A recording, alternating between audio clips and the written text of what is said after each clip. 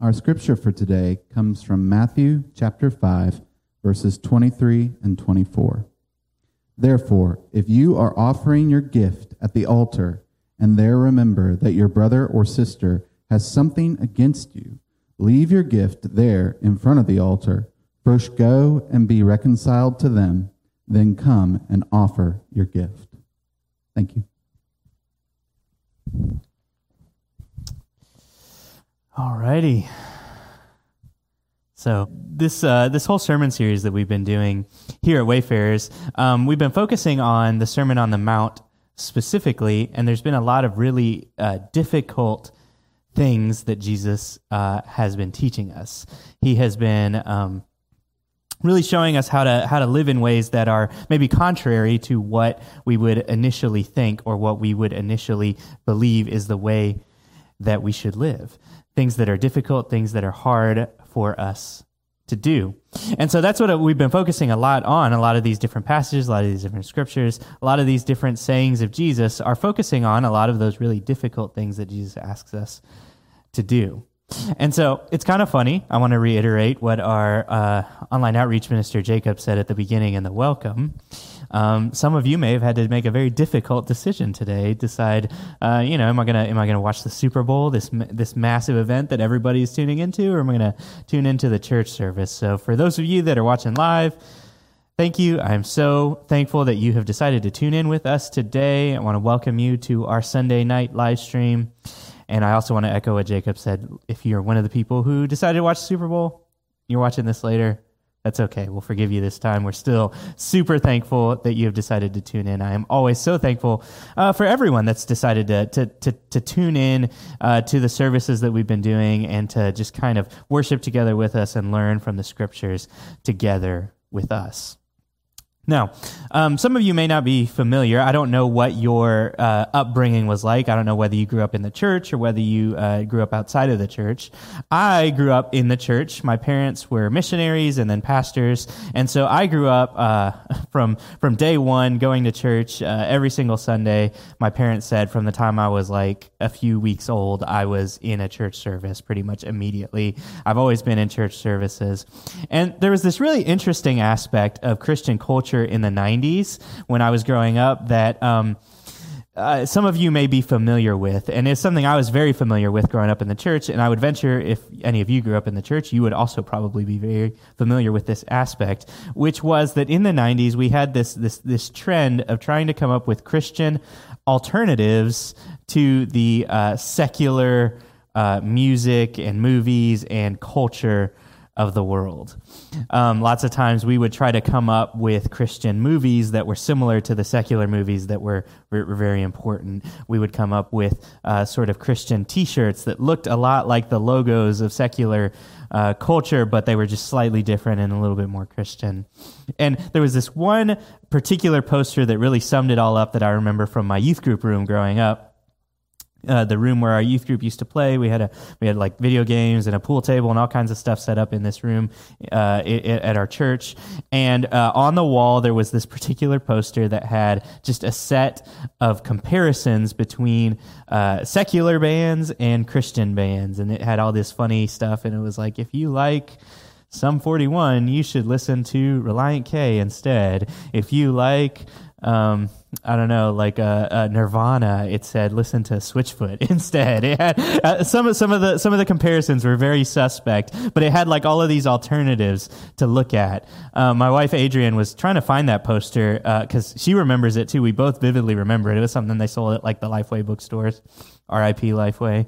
But they were everywhere, and apparently it's impossible to find a picture of it online. What we did find was a blog post from about that era where somebody was making some of those comparisons. You know, if you like Bruno Mars, it said you should listen to this artist instead. If you like Lady Gaga, listen to Lauren Daigle. It had just all these alternative Christian artists that you could listen to as opposed to the secular artists. And it's really funny. I personally didn't see any issue with that. That's just kind of the way I was raised. But I remember having a conversation with my dad about that whole aspect of Christian culture at one point in time. And my dad was really confused by it because he told me, he's like, I don't think we ever told you that you couldn't listen to secular music. He's like, I don't ever remember making that a rule in the house.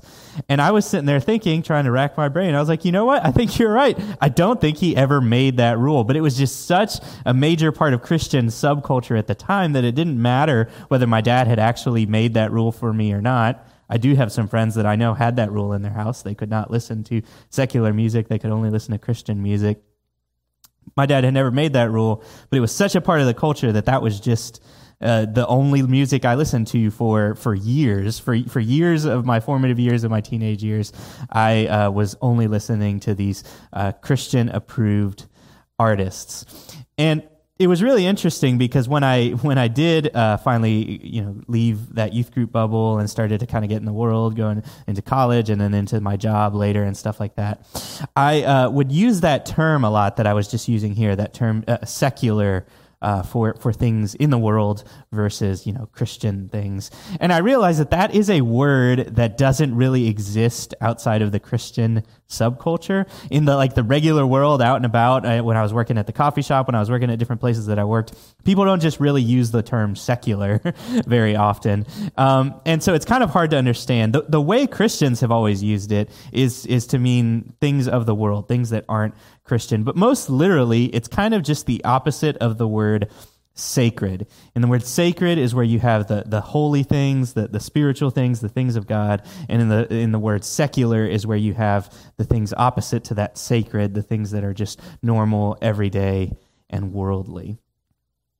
And even though I grew up using that word, like I said, in the rest of the world, most people did not have that conception of sacred and secular. And it's really interesting. This conception, this splitting up between the things that are sacred, that are of God, and the things that are in the world, is something that has been really common to humanity for a really long time. Human beings have been focused on trying to make these divisions. And in this passage that we're looking at today, I think we see Jesus pushing back against our desire to make those divisions between the sacred and the secular. And we see Jesus bringing those two things together in a very, very interesting way. So I want to read that verse for you one more time from Matthew. Remember, this is in the Sermon on the Mount. And Jesus says, "Therefore, if you are offering your gift at the altar, and they remember that your brother or sister has something against you, leave your gift there in front of the altar. First go and be reconciled to them, then come and offer your gift." I think at the most basic level, the point that Jesus is trying to make in this passage is just that there is not really a division between the things that you do in the world and the things that you do for God. Let me explain what I mean by that a little bit. Jesus is using an example that was common to the Jews, which was to go into the temple and offer a gift at the altar. This is obviously a sacred thing for them, a spiritual thing, a very set-apart thing. They were going to set this gift at the altar. It was the sacred moment, this thing that they were doing. And Jesus is helping them to understand that when you are going to give that gift, this sacred gift at the altar, if you're going up, you're going to give your gift, and in that moment, you remember that your brother has something against you. Your brother that, not here in the temple with you, not a part of kind of the spiritual things going on. And you remember that brother has something against you. What God wants you to do is he wants you to just drop your gift, leave it right there, go off, be reconciled again with your brother, and then come back and finish giving that gift, finish that worship in that sacred moment. He wants you to go back into the secular world, fix a secular problem, and have it lead into a more full, sacred act of worship. You see, for the Jews, I can imagine as they were listening to what Jesus is saying in this story, they would have thought, well, what does that have to do with anything? What does me giving a gift at the altar have anything to do with what my brother does or what my relationship to my brother is? They would have maybe seen a division or a separation where we tend to as well. And the thing that I think I've just really started to notice is that what we do in the world, the things that we do in the world, they matter to God. They matter in a spiritual sense. They matter in a sense that is greater than just here in the world. And there's a lot of applications for it. One of the simplest ones is probably one that you're going to be like, oh, of course, this is obvious that Nick would bring this up. But I think one of the greatest ways that we can see this is by helping those in need in the world. I can imagine a lot of you may be saying, oh, here's another millennial, social justice warrior snowflake trying to tell me that I need to help those in need. But I think this is really important, and I do think this is one of the key applications that we can get out of this. The help that we offer to the people in need in the world, whether or not there's any religious connotation to it, whether or not we are trying to convert them, whether or not we are trying to preach the gospel to them, but just the help that we offer to the needy is a holy and sacred thing. It's not separate. It's not worldly. It's not secular. And this was a idea that was actually really, really hard for the early Jews as well. There's a passage at the very beginning of Isaiah. It's a long passage. I want to read it to you, where God is upset with the Israelites for some very particular things. You see, the Israelites, they had never stopped giving sacrifices in the temple. I think this is something we don't realize, but if you read the history of Israel, they were always out there giving sacrifices. They were always doing all of the holy, sacred things that needed to be done in the temple. But notice, God is upset at them, not because they have continued to do the holy things, but because they have foregone and quit doing some of the secular things. Listen to what God says to his people here. He says, "The multitude of your sacrifices, what are they to me, says the Lord? I have more than enough of burnt offerings, of rams, and the fat of fattened animals. I have no pleasure in the blood of bulls and lambs and goats. When you come to appear before me, who has asked this of you, this trampling of my courts? Stop bringing meaningless offerings. Your incense is detestable to me. New moons, Sabbaths, convocations. I cannot bear your worthless assemblies. Your new moon feasts and your appointed festivals I hate with all my being. They become a burden to me. I'm weary of bearing them. When you spread out your hands in prayer, I hide my eyes from you. Even when you offer many prayers, I am not listening. Your hands are full of blood. Wash and make yourselves clean. Take your evil deeds out of my sight. Stop doing what is wrong." And listen to what he calls them to do here. He says, learn to do right, seek justice, defend the oppressed, take up the cause of the fatherless, plead the case of the widow. Come now, let us settle the matter, says the Lord. Though your sins are like scarlet, they shall be white as snow. Though they are red as crimson, they shall be like wool. If you are willing and obedient, you will eat the good things of the land. But if you resist and rebel, you will be devoured by the sword, for the mouth of the Lord has spoken. Now, it's kind of a long passage, but if you dig into it, you can see that they were continuing to do all the appointed Jewish festivals, the new moons, the Sabbaths. They were doing all of that. They were offering all of the sacrifices in the temple. They were burning the incense. They were doing all of the appointed sacrifices. And God is he can't handle it anymore. He says that those sacrifices are detestable to him in a way. And ultimately, what he calls them to do, what he tells them to do, is learn to seek justice and to defend the oppressed, to seek to plead the case of the orphan and of the widow and those who cannot stand up for themselves. This call to justice and this call to help the people who are most at need, that is ultimately what is most important to God. And you see, the Jews did something that we tend to do too, which is where we just become convinced that what God cares about is spiritual things, right? God cares about how much you pray. God cares about how much you go to church. God cares about whether you tithe in church. God cares about those kind of spiritual things, but God doesn't care about what happens in the day-to-day lives, in the everyday lives of the world. And I think what we see from Jesus even in this passage is that could not be further from the truth. God is so upset when we try to do these holy, sacred things, when we try to offer gifts at the altar without dealing with the injustice and the worldly things that exist in the world, that he would rather we just leave our gift right there, go and fix things, go and set things right with those who need to have things set right with them, and then come back and do the sacred, holy thing of worshiping him. And that is a difficult thing for us to understand sometimes because we are really good at making that distinction. A lot of people will even have just kind of like one personality that they have in church, their sacred personality and then their secular personality. And I think what we see from these words of Jesus is that he is bringing those two things together. And I think they're really important for so many reasons, but one of the biggest reasons I think that this is so important is that there needs to be a consistency to God's people. We need to be the same no matter where we are. I've personally felt the sting of this a lot here in the recent years, and you may have as well. As you have noticed, there's just been a lot of stories, I feel like, a whole bunch of different stories in the news of these famous pastors and speakers who have had all these allegations of whether it is cheating or lying or sexual abuse and all kinds of things like that have come out about them. And it has just really ruined a lot of people's faith, unfortunately.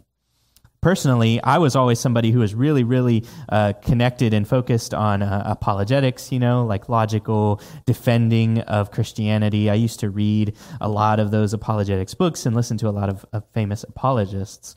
And there's this one famous apologist you may have heard of, Ravi Zacharias, who was somebody that I really enjoyed. I used to watch a lot of his videos. I had read little bits of his books, and I loved the testimony that he had about how to defend the faith against the world. And he passed away recently due to cancer. And what was so disheartening is that after he passed away, some stories started to come out about just some sexual misconduct in his life, some ways where he was really taking advantage of people sexually. And he never had to come to terms with that. And the crazy thing is that after this news came out, I just noticed there were a lot of people who had really, really looked up to him, and they just were struggling with their faith because there was not this consistency to his character. It felt like there were two sides of him. There was the sacred Ravi Zacharias, the guy that was up on stage giving you all the cool arguments for how to defend Christianity. But then there was this other side of him, this kind of secular side that was involved in all of these sexual misconduct and sexual misdeeds. And the biggest reason that I think Jesus wants us to go and be reconciled to our brothers before we go and offer a gift at the altar to God is because it is very important to God that we be well thought of by everybody. If we're going to preach the good news of the gospel, then I think our character needs to be the kind that people would actually respect and that people would actually listen to. And so for all that, for that reason, this is I think the application Jesus is making is just very clear. You got to focus on your relationship with all human beings, with all people, with the oppressed, with your brothers, with the people who have had issues with you. You need to care about those relationships. And those aren't separate from your relationship with God. They are all together connected. But the last thing I want to really focus on with this verse is the fact that Jesus makes this really clear point about if your brother has something against you specifically. There's lots of interesting ways that this verse can get applied. One of the ways that I have loved is actually in that last song we played before I came up to preach. It is a song that was written, an original song written by Joseph Jenkins, our worship leader, about this verse in the Bible. It's really cool. We were talking about it, and he had been reading this verse, and he had written a whole song about it. And I love that line where he was just talking about the grace of God, the forgiveness that he has given us, the gift he has given us. That grace is more than just an excuse to keep on living the same way that we have, to keep on acting the same way. In fact, that grace is actually the thing that should lead us to be reconciled to our brother, and that's what he really focuses on in that song. And just kind of as a side point, something for you to be on the lookout for as we go forward here, that original song, along with several others that both of our worship leaders, Joseph and Reagan, have been working on and writing, we're actually going to be putting recording onto an album here soon. And the plan is to release that album on Easter, just here in a couple months. We're just a couple months away from Easter. And we're going to be releasing that album of original songs that they've written. And we just want to, put that out there so that those of you members of the church here at Wayfarers can start to learn those songs, because they're songs that we want to start incorporating regularly into our worship services here. So just kind of, keep a pin in that. Keep your eye out on Easter. There's going to be a release. I think it's going to be really awesome, something that's really going to bless you, something that we're really excited about putting out, that album of original music written by our worship leaders. So definitely be on the lookout for that. Super excited. It's going to be really cool. One of the songs that will be featured on it is this Grace is More song, which focuses on this passage that we're talking about specifically. But the thing that really caught me whenever I was looking at it was that Jesus says that we need to be reconciled with our brother if they have something against us. You see, a lot of times the way I see this passage applied is if our brothers have sinned against us, if someone out there has done something to hurt you, then you should forgive them, and before you come to God, make sure that you have forgiven that brother or sister. And that's a really great application. That is a really important part. In fact, in a few weeks, we're going to get into a specific passage where Jesus focuses on that aspect, specifically on the importance of forgiveness, on how central it is. But what I noticed when I was studying this passage this week is that what Jesus is focusing on is whether someone has something against us. The implication is, have we done something to hurt somebody else? Are we the ones who are in the wrong somehow? Are we the ones who have hurt somebody that we care about, our brother or our sister? He wants us to really do that inward look into our hearts, into our actions, to really think about the people around us and try to decide, are we the ones who have messed up? Are we the ones who have hurt the people around us? And the thing about that is kind of difficult is that I just really think we rarely do, especially in church, I think we rarely take the time to do that moment where we just kind of stop, where we kind of drop everything, where we just kind of ask ourselves, where are we the ones who have messed up? You see, last week I talked a lot about anger, and this passage is a continuation of that anger passage. It all kind of goes together. And lots of times when we think about anger, we are angry at other people for the things that they have done to us. We are angry because things are not just, not right. Things aren't right in the world. It's not fair. That's the thing we'll say lots of times when we're angry. But I think one of the best questions we can ask ourselves, one of the questions I try to constantly ask myself, is where have I been the one that has brought injustice and unfairness into the world? I think if Christians were to ask themselves that question specifically, if we were to ask ourselves, where are we the ones who have caused the injustice in the world, we would start to see some real change for the cause of Christ. It's unfortunate. There is a long history of Christians, people who claim Christ, but who themselves are the sources of injustice. And I think what Jesus is saying is if you're coming to offer a gift at the altar, if you're coming to this sacred, holy moment, and you are the one who has hurt somebody, you are the one who has caused pain, unfairness, or injustice to somebody else, then you need to take a second and pause and go and fix that. Go and reconcile with that brother. Go and reconcile that injustice. And then come back and offer your gift at the altar. I think if we start to do that, like I said, I think that the change we'll be able to make for the cause of Christ will be hard to measure. I've mentioned a few times in my sermons before that I used to play in like a screamo band, hardcore metal, screaming music type of band, and that band was called Yet, Y-E-T. And what's funny is that band name Yet is actually a Switchfoot song name. Kind of bringing it full circle. I mentioned at the beginning that Switchfoot was one of those Christian bands that could kind of be an alternative to a secular band. Well, like I told you, I was all in on Switchfoot. They were, and I would admit still are, my favorite band. I've seen them more times than I can count. I love a lot of their music, and they have this really awesome song called Yet, which is what we named the band after. But there was one other song that I was heavily considering for the name of the band. And actually, before we came up with the name Yet, we actually had this other song name as our song title, as our band name. And it was a song written by the same lead singer of that band, Switchfoot. His name is John Foreman, but he has a kind of a solo project, just him and an acoustic guitar, where he sings some really intimate and interesting songs. And on John Foreman's solo project, he has a song called Instead of a Show. And that song, it's really interesting. If you listen to the lyrics of it, if you look at it, you can see that passage in Isaiah that I read, it pulls a lot of the lyrics directly from that passage in Isaiah. He pulls all the words straight from that Isaiah chapter 1.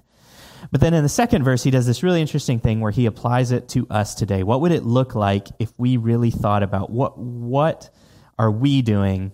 How are we guilty of a lot of the same sins that these Israelites are guilty of? So I wanted to end today by giving us an opportunity to do that introspection, to think to ourselves, where are we the ones who have wronged other people? And so I want to play the John Foreman song for you, Instead of a Show, where we originally got that first band name from. I want you to focus on the words, focus on what he says, on the ways he brings in that Isaiah passage, but then also the ways that he connects it to some of the ways we can be guilty of the same sins today. But as that song is playing and as you're taking that time of reflection, I would ask you just to pray and ask God, who have I wronged in my life? Where am I possibly the source of unfairness, injustice, and pain for other people? And if God brings people to your mind, brothers that you need to be reconciled with, then I would encourage you, do what Jesus has asked you to do here. Take this moment, take some time this week, go and be reconciled to those brothers and sisters. The things that will do for the cause of Christ are just immeasurable. So we're going to play this song, listen to the words, and as it plays, I would encourage you to also pray and ask God, what is he asking you to do? Who is he asking you to be reconciled with? Let's play that song.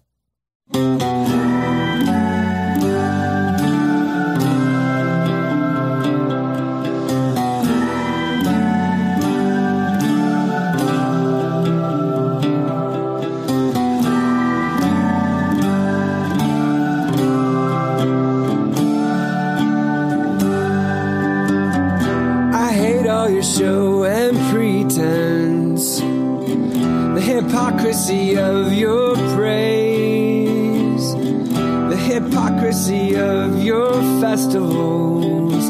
I hate all your show. Away with your noisy worship, away with your noisy hymns.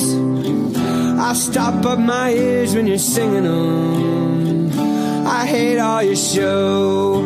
Instead, let there be a flood of justice, an endless procession of righteous living. Instead, let there be a flood of justice instead of a show.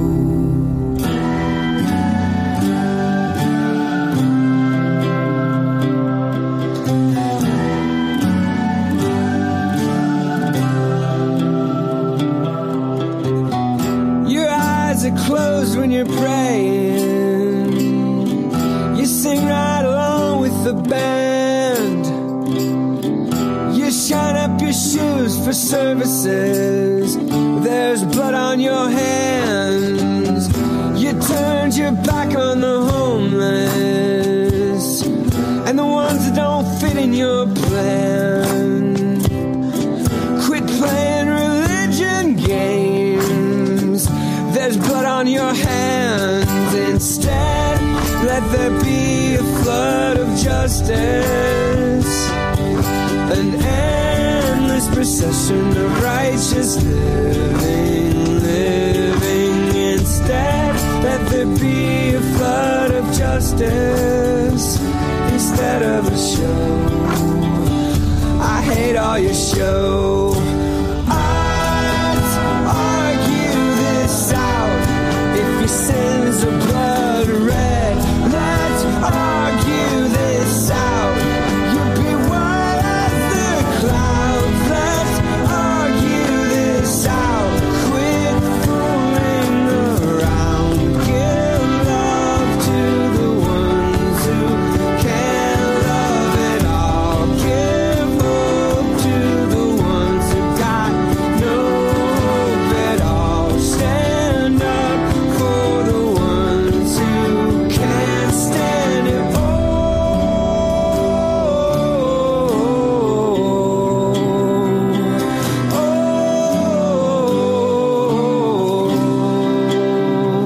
I hate all your show. I hate all your show. I hate all your show. I hate all your show. Instead, let there be a flood of justice, an endless procession of righteous living. Instead, let there be a flood of justice instead of a show. I hate all your show.